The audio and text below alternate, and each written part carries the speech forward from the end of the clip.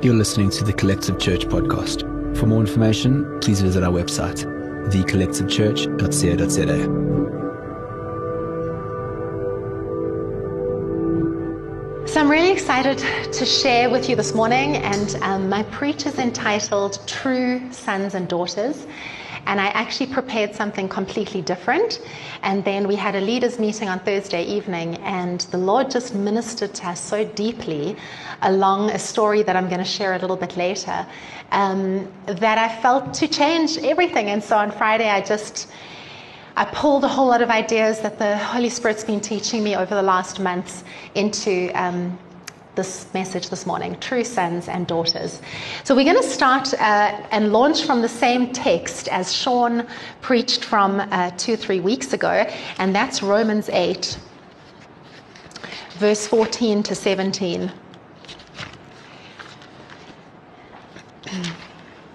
Sons and daughters destined for glory. The mature children of God are those who are moved by the impulses of the Holy Spirit. Who was our very first example? Jesus, the mature Son of God, moved by the impulses of the Holy Spirit. And you did not receive the spirit of religious duty, leading you back into the fear of never being good enough. But you've received the spirit of full acceptance or complete sonship, enfolding you into the family of God, and you will never feel orphaned, for as He rises up within us, our spirit, joining Him in saying the words of tender affection, beloved Father, or Daddy God. For the Holy Spirit makes God's fatherhood real to us as He whispers into our innermost being, you, insert your name, you are God's beloved child. And since we are His true children, there comes the true children, we qualify to share all His treasures, for indeed we are heirs of God Himself. And since we are joined in Christ, and we also inherit all that Christ is and all that He has. That is the definition of grace. All that Christ is and all that He has is ours, and we live from that place. We will experience being co-glorified with Him, provided we accept His sufferings as our own. You see, when Jesus went to the cross and we received the gift of salvation, we were born again, leaving behind the former life, the old self, the old men and women that we were, and we were born to be true children, true sons and daughters. Let me read how Timothy Keller puts it. Our true elder brother, Jesus, paid our debt on the cross in our place. There, Jesus was stripped naked of His robe and dignity so that we could be clothed with a dignity and standing we don't deserve.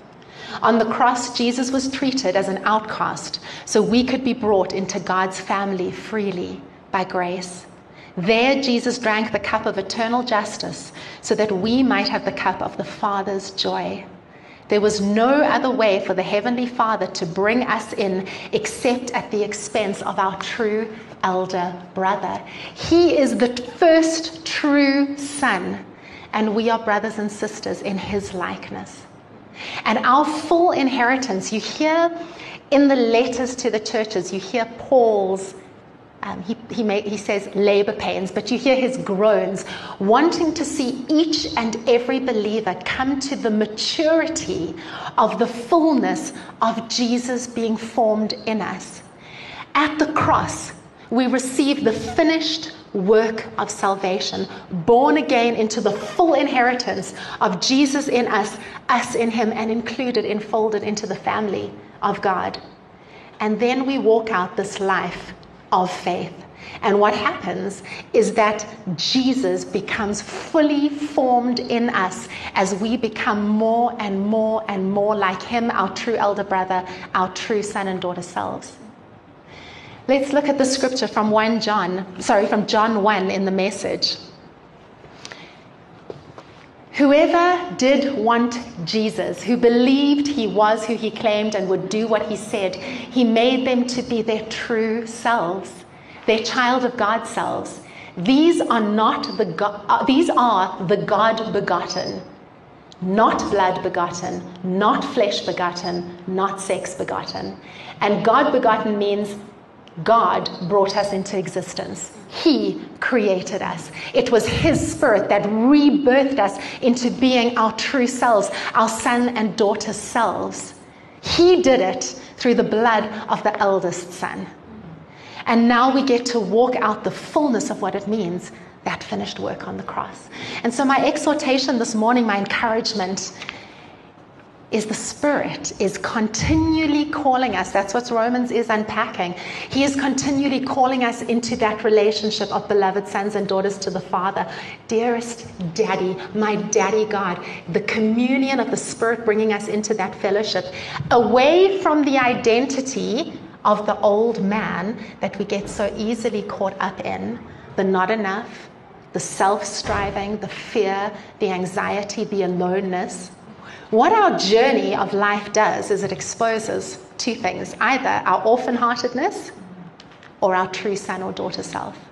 That's what life does. That every day's challenges, the highs, the lows, what it brings to the table is, are we orphans acting in our old self? Or actually, are we walking as sons and daughters, enfolded in this family, in fellowship with the Spirit, the Son, and the Father? By permission of Ro, I'm using an image that Rob actually sketched. That's Ro and Sam. And it was the album cover of his first song called Moments. If you don't have it, get it. Ask him where you can get it, okay? But I just want to show you so clearly the progression of what I'm speaking about. That first image is the Garden of Eden, our original purpose. The son and daughter walking in fellowship with the Father.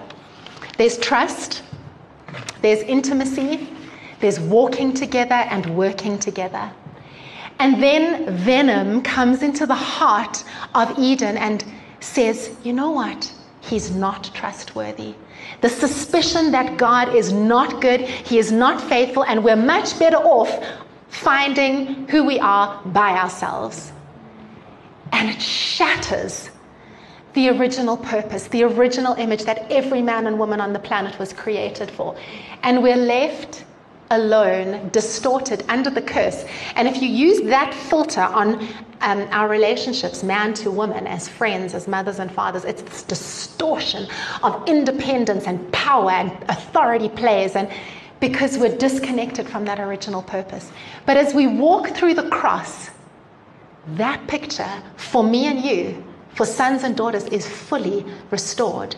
And we need to get used to not living there in the shattered, distorted vision of being alone and an orphan, but being the son and daughter, because we are in fellowship with the Father through his precious Holy Spirit. We are never alone. New creation, sons and daughters. And I feel the Holy Spirit just calling us again, like in Romans 8, welling up inside of us. You are beloved sons and daughters. I want you to think like that.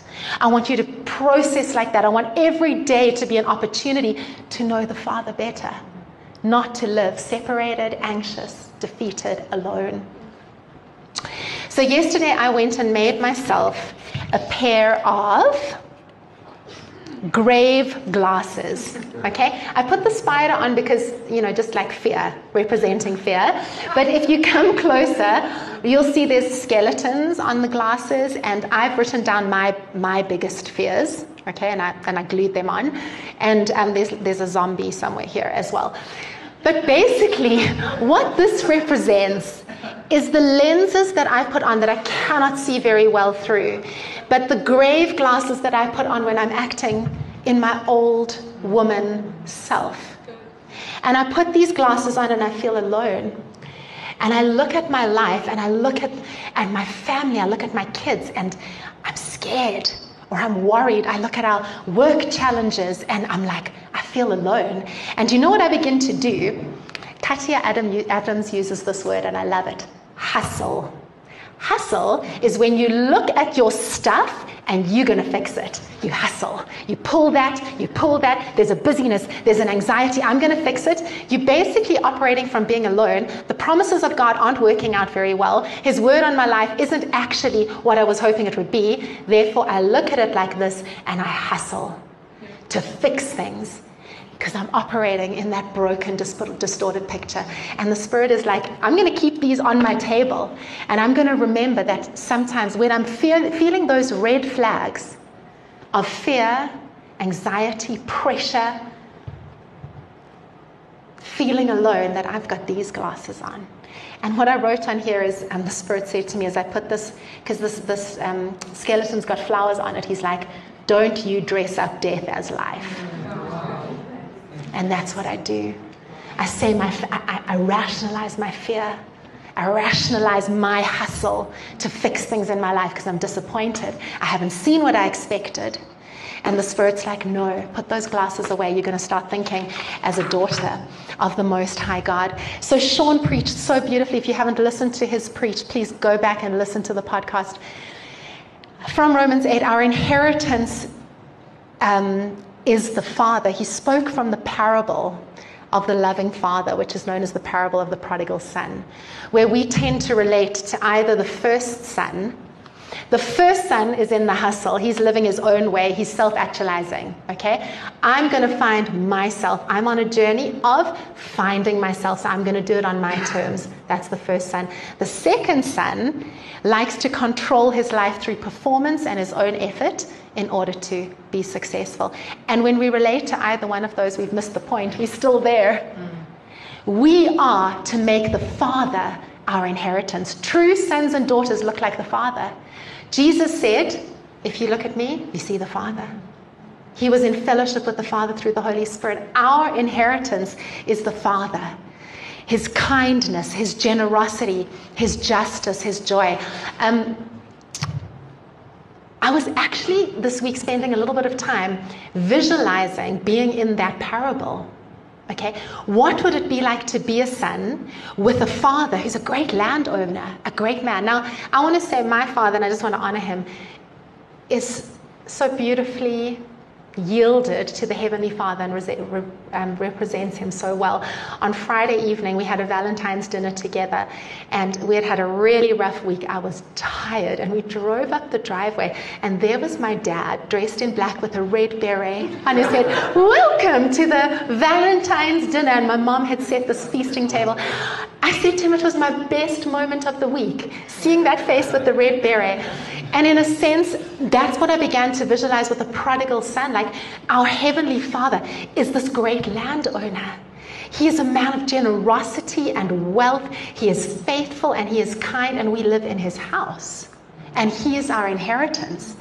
If you start thinking about that, imagine that was real in the practical. How different would the decisions that you made be when you had that daddy looking after you, watching over you, caring for you, knowing that he's got your back, that yes, he wants you to do great exploits, but he's footing the bill. This great Father that would come down. I was like, oh, Father, you wouldn't be in an ivory tower. You would have this feasting table, and you'd invite the broken and invite the poor. It's like I began to visualize myself in that parable. Go and do that, because suddenly you think, if I really believe that's real, I would make decisions differently in my life. Okay, so what I did is I made a little, can I have the next slide? I made a little table that I've been working on for months now of the characteristics of the self-made man and woman and the God-created, the God-begotten son and daughter. So this came from a moment when I went into Cotton On, and there was this t-shirt that said self-made woman. It was a very cute t-shirt, actually, and if you have that t-shirt, be free, okay? Love your t-shirt, because it was cute. But the Holy Spirit in that moment, because he'd been speaking to me on this theme, he was like, you see, that's what the world wants you to be. I've created you to be a daughter, and I want to show you what the difference is, okay? So the one is an orphan mentality. Orphans operate alone. They hustle, self-effort to make things happen. Whereas a daughter or a son is sustained by grace, empowered by the Spirit, and walking by faith. What does that mean? I define grace as God's riches at Christ's expense. Through the blood of Jesus, we get the full inheritance of our Father, and Jesus. And every day, that's the reality we live in. That's sustained by grace. And when you're not living with that awareness, it's like we want to fall back into, oh my word, that finished work. Empowered by the Spirit, learning to live, following His voice, following His leading. And walking by faith means not looking at what we see. The hustle is looking at what we see and doing our best. Faith is looking at what God has said and what God has promised. Self-made man or woman is independent. God created son, daughter, partnership, participation, learning to walk, those unforced rhythms of grace, walking together, working together. Self-made, grasping, striving, scarcity, there's never enough, shame, I'm unsafe, I'm fearful, I'm cynical, and I'm sarcastic. Those are the red flags.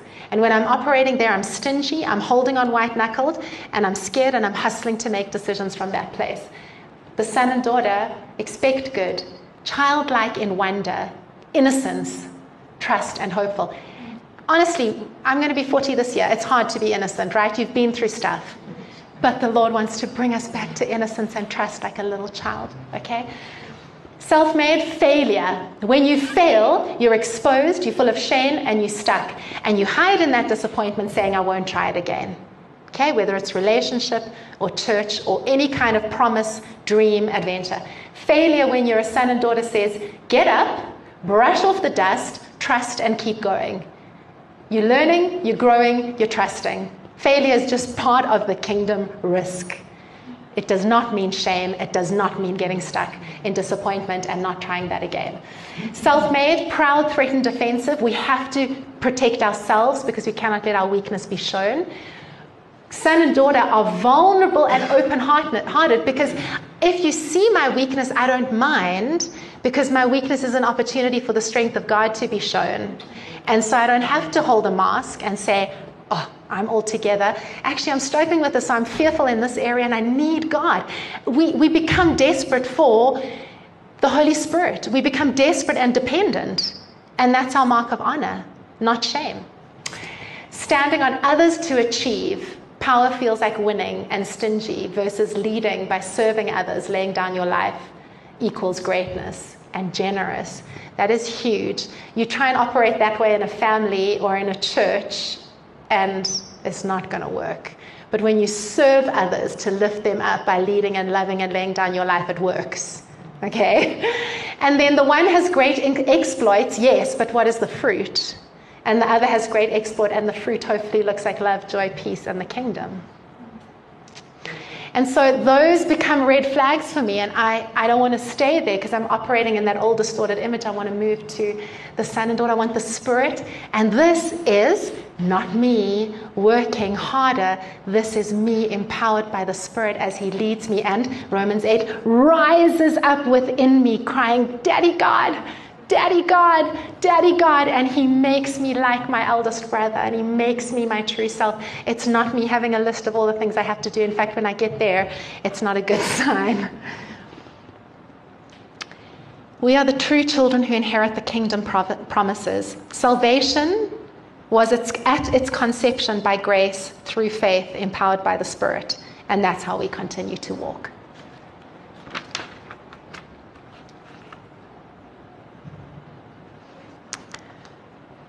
Okay, so the story that the Holy Spirit, that was just the foundation on which to launch. And I'm going to leave some other things. But what I want to speak about now is the journey or the walk of faith from this moment of salvation, this walk of faith that we get to walk. And I needed a new language for it. I needed a language for a walk of faith in order to navigate the ups and downs, okay, because you don't assess your life on the criteria of what you see and the hustle, like everyone else. You assess it differently, and I needed a new language for how to assess it. So at leaders meeting this week, we just all were picking up, Rob referred to it earlier, the swirl. There's a swirl, I would say globally, but we're picking it up in our wider community. It's kind of the swirl that's like the storm of the words I put to it: distraction, busyness, thoughts that confuse or distract, hopelessness, fear, disappointment, and it just becomes this nebulous swirl in which our eyes are focused. We're like, navigating. There's no clarity, there's no peace in that place. It's just a swirl, and we all face that at different times. And so as we started to pray into that, the Holy Spirit began to minister to us from Matthew 14 verse 22. So we're going to put that up, and I'm going to use this beautiful story of Jesus walking on water as an analogy for the walk of faith that we walk every day with Jesus, okay? And I want to give us a perspective for when we feel that swirl, that all-consuming swirl that draws us into its nebulous nothingness, okay? How do we navigate that space? And I'm trusting that it will be, for us, there was a shift as we just allowed Jesus to draw us back onto the water and just let his eyes be our mirror. And I'm trusting that it will stir your heart as well. Okay, so as soon as the people were fed, Jesus told his disciples to get into their boat and go to the other side of the lake while he stayed behind to dismiss the people. After the crowds dispersed, Jesus went up to the hills to pray, and as night fell, he was there praying alone with God. But the disciples, who were now in the middle of the lake, ran into trouble, for their boat was tossed about by the high winds and heavy seas. That's about a good definition of the swirl. When you run into trouble that you didn't quite foresee, you're tossed about by high winds and heavy waves. And that's how you feel. That's a really good description of the swirl. And you're left feeling like unstable, unfocused, distracted, busy, and whipped up by doubt and fear and hopelessness. Okay, so that's a really beautiful description. At about 4 o'clock in the morning, Jesus came to them walking on the waves. For all of those who wake up between 3 and 4 in the morning when you're in the swirl and begin to rationalize your whole life, like me, I just love that it was at 4 o'clock in the morning that Jesus was walking across the waves. I was like, that's so funny, because that's the time that your cortisol wakes you up to worry and be anxious about what you're thinking about, right? So when the disciples saw him walking on top of the water, they were terrified and screamed, "A ghost." Then Jesus said, "Be brave and don't be afraid." Basically, that is, before we enter any promised land, God is like, be brave. Sean is pointing that out this week. Be brave and courageous. Because every day, as you're taking ground in your life for the kingdom, against fear and hopelessness and for the impossible, you've got to remind yourself, be brave and courageous, okay? I am here, Jesus said. Now, I want to point this out.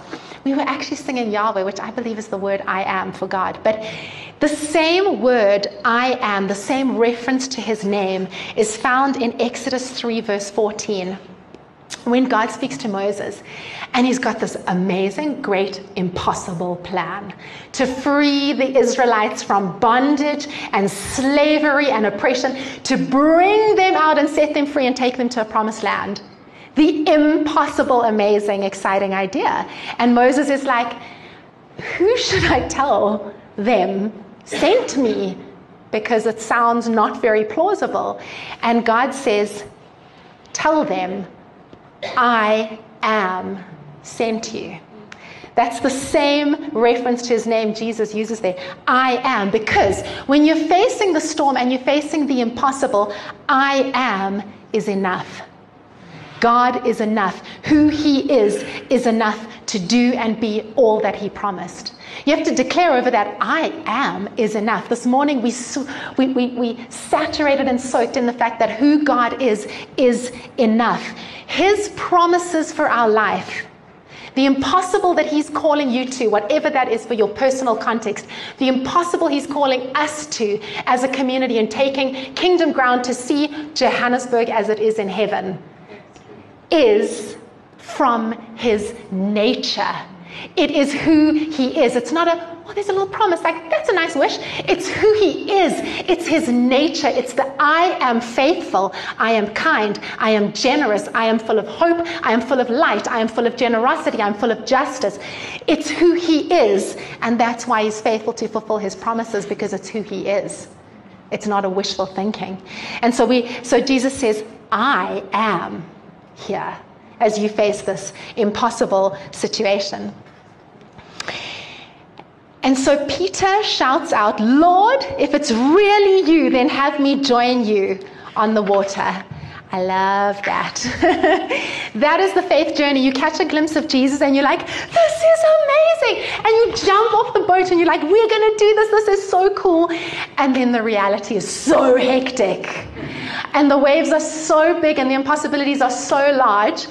And you're like, why does it not look like someone else's life that looks so much easier than what I'm feeling right now?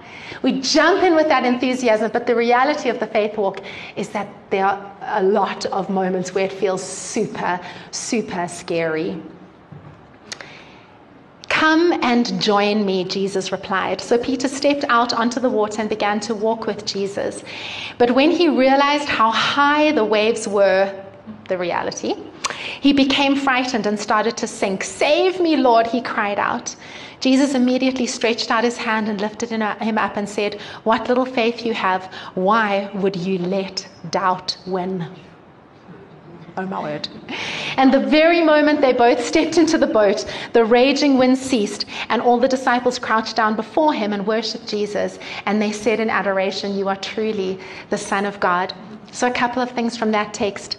Number 1, verse 29, come and join me, is Jesus' constant and daily invitation for us to join him in the adventure of the kingdom life. Every day is like, come and join me. Come and walk with me.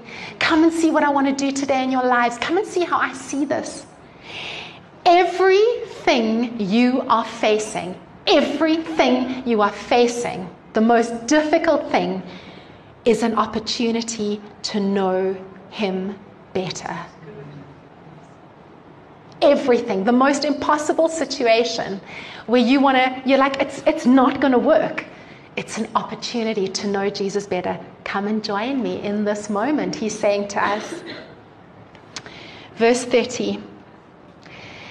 When he realized how high the waves are, he became frightened. The reality sometimes is really hard of what we face in life, and we get scared.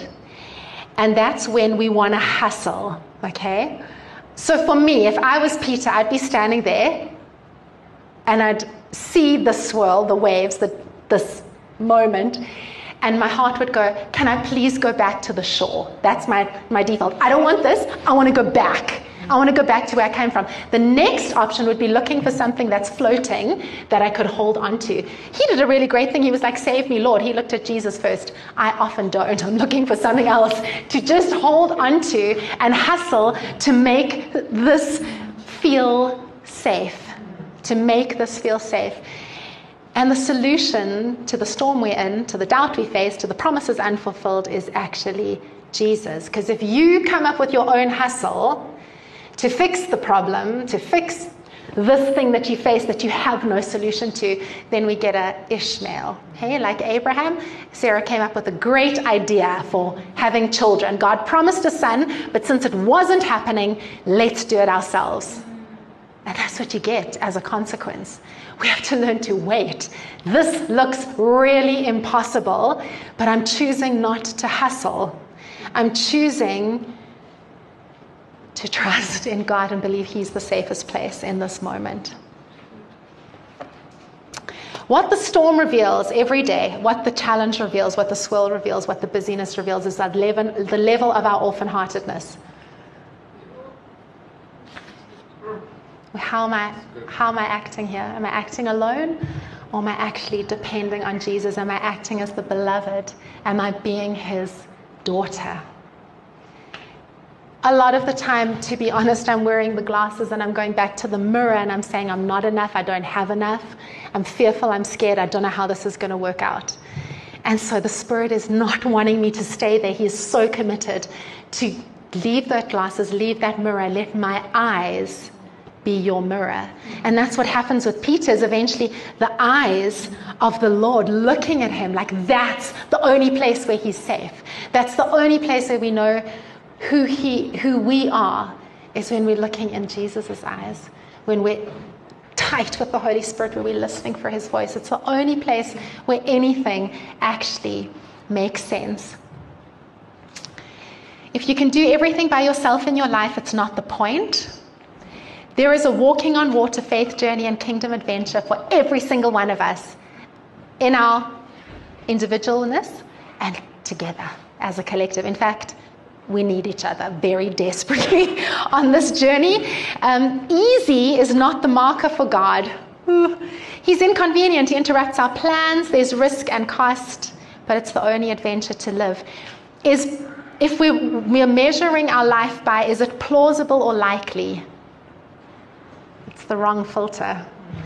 Is it impossible? Is it going to change lives? Is it going to change our city? Is it going to change our family? That's the promise we're holding out for, which is a hard one. Can I be honest?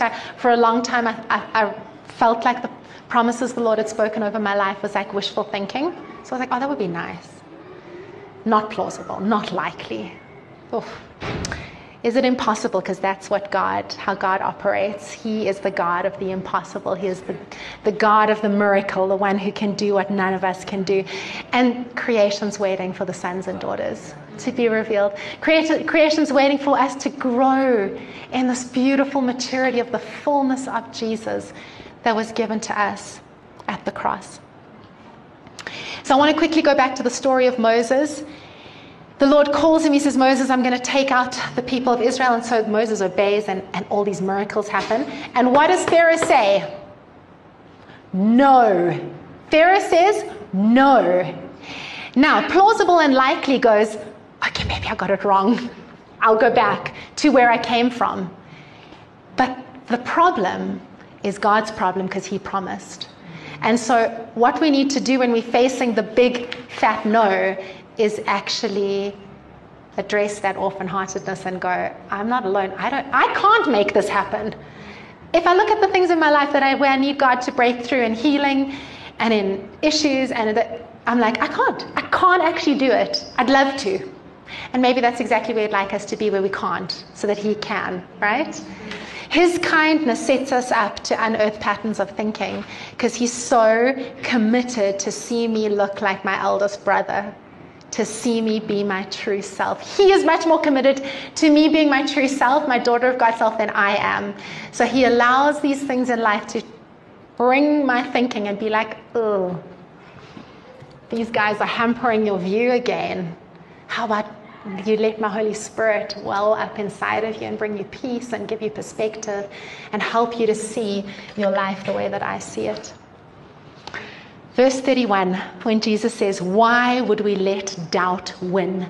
Doubt is real, storms are real, challenge is real, but what's going to win?